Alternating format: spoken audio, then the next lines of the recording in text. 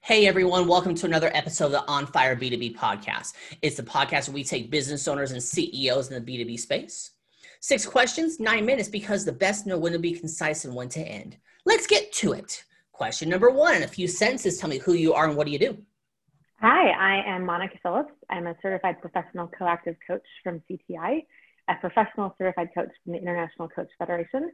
That matters to me because they are 2 of the leading coach organizations in the world. And my company is Spark Plug Labs, the spark that ignites inspiration and leads people to action. I coach leaders and teams one-to-one in groups, in workshops, and I give keynote presentations. And I absolutely love it when clients get to that moment where they shift from inspiration to action. Some call me a mind reader because of my ability to connect deeply to my intuition. And my ultimate mission is to create space where everyone can be seen, heard, and valued, where everyone belongs, and where everyone is paid and promoted equitably. Wonderful, wonderful. Question number 2, what is the best thing about working with businesses? I often work with leaders, division heads, CEOs, and founders, and then I get to work with their direct reports and their teams. And it gives me so much joy to co-create this space where they all thrive because they love what they do and they gain the tools and a common language to improve their performance, build better relationships, and increase their well-being. And this is not something that is reserved just for our personal lives. Anyone who has a career knows that we don't fragment ourselves into different parts of the day. Even more so now that we move from literally office to family or living room in a few feet, we need to focus on how we thrive, our attitudes, and how we connect with our families and teams, and how we integrate our lives throughout the day. Absolutely. With 7 minutes and 30 seconds left, question number 3. I'm hearing from other top executives and owners that using quotes and testimonials from clients really increase conversions and sales. What are your thoughts? Yeah, certainly. Client testimonials and referrals are a huge part of my business. And for me, it's about the personal relationships and what people say about me when I leave the room. I use client quotes in my proposals because it allows me to tell a story of the impact that I make through the words of the client. Awesome, awesome. Question number 4, what advice do you share with other companies working in the B2B industry? Go. This is a really broad question because each business has such unique challenges. Overall, building relationships remotely is necessary now. And it's always really important to start with who you know, your closest connections, and make sure they know what you are doing, what sets you apart, what is your value, and how are you sharing that with others. I like to say it's not who you know and it's not what you know, it's who knows what you know. And if your closest connections don't know how to share what you do with their friends, you're missing out on one of the biggest parts of that referral network. If you don't know the hiring manager, find out who can make that introduction for you to get to the decision-making process. You need to get really clear on who you're serving, understand the industry and their challenges, and then make a clear and compelling case about how you are uniquely positioned to help them. I always feel like to say clarity comes from action, not ideas. Right. A lot about how you started this podcast, right? You can't let the fear of planning hold you back. Sometimes you have to go for it and then figure out what else you need to refine your process. Sometimes you have to jump into being afraid of asking, and maybe you ask the wrong person and then you reframe and you say, okay, who is the right person? How do I get to that decision maker? Who do I know who already knows that person? LinkedIn is a great place to start this conversation. And then don't be afraid to ask for help. Consider hiring a speaking coach, get an assistant, a branding expert, an accountant. That was the first person in my business that really helped me expand my possibilities. Get an executive coach who will help give you what you need to shine. If you focus on the 20% that matters most, then you can give away the 80% and allow yourself to really play to your strengths. And ultimately, be willing to invest in yourself. If you're not investing in yourself, why should others? Finally, deliver outstanding results. Okay, so one of the things is, like, can you give me some specific tips on how to get in front of those decision makers that you were talking about? Yeah, I do a lot of work on building our networks remotely now that we're all doing that. And I do use social media a lot. The first step is making sure that your LinkedIn profile aligns with the ideas that you have to offer. So testing it out, asking people in those industries who are doing what you do to give you some feedback. There's a lot of really great advice out there and we can use it. So again, you're not alone.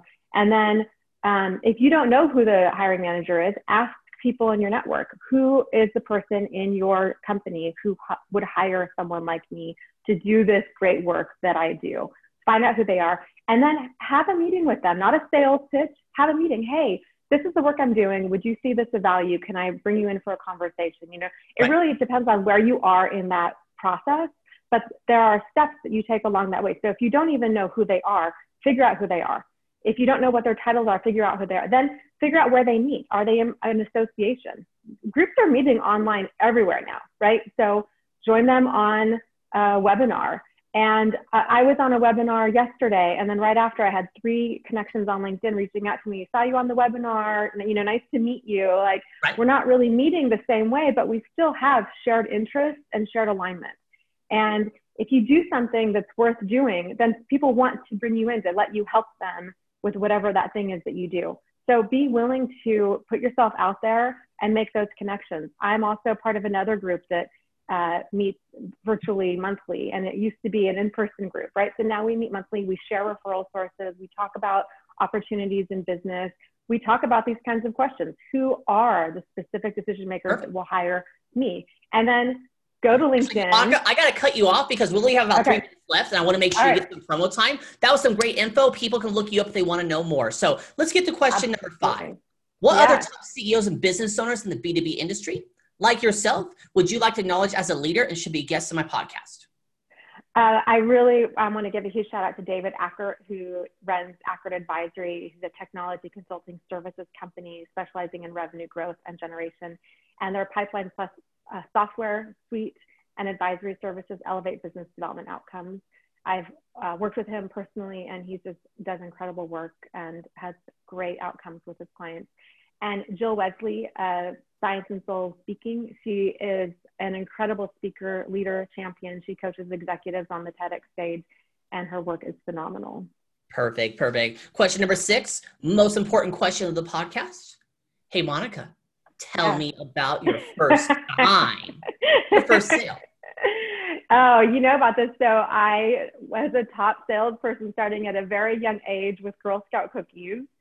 Actually started younger, but I remember very specifically in 5th grade going door to door on my own. And there's no way I would let my kids have done that now.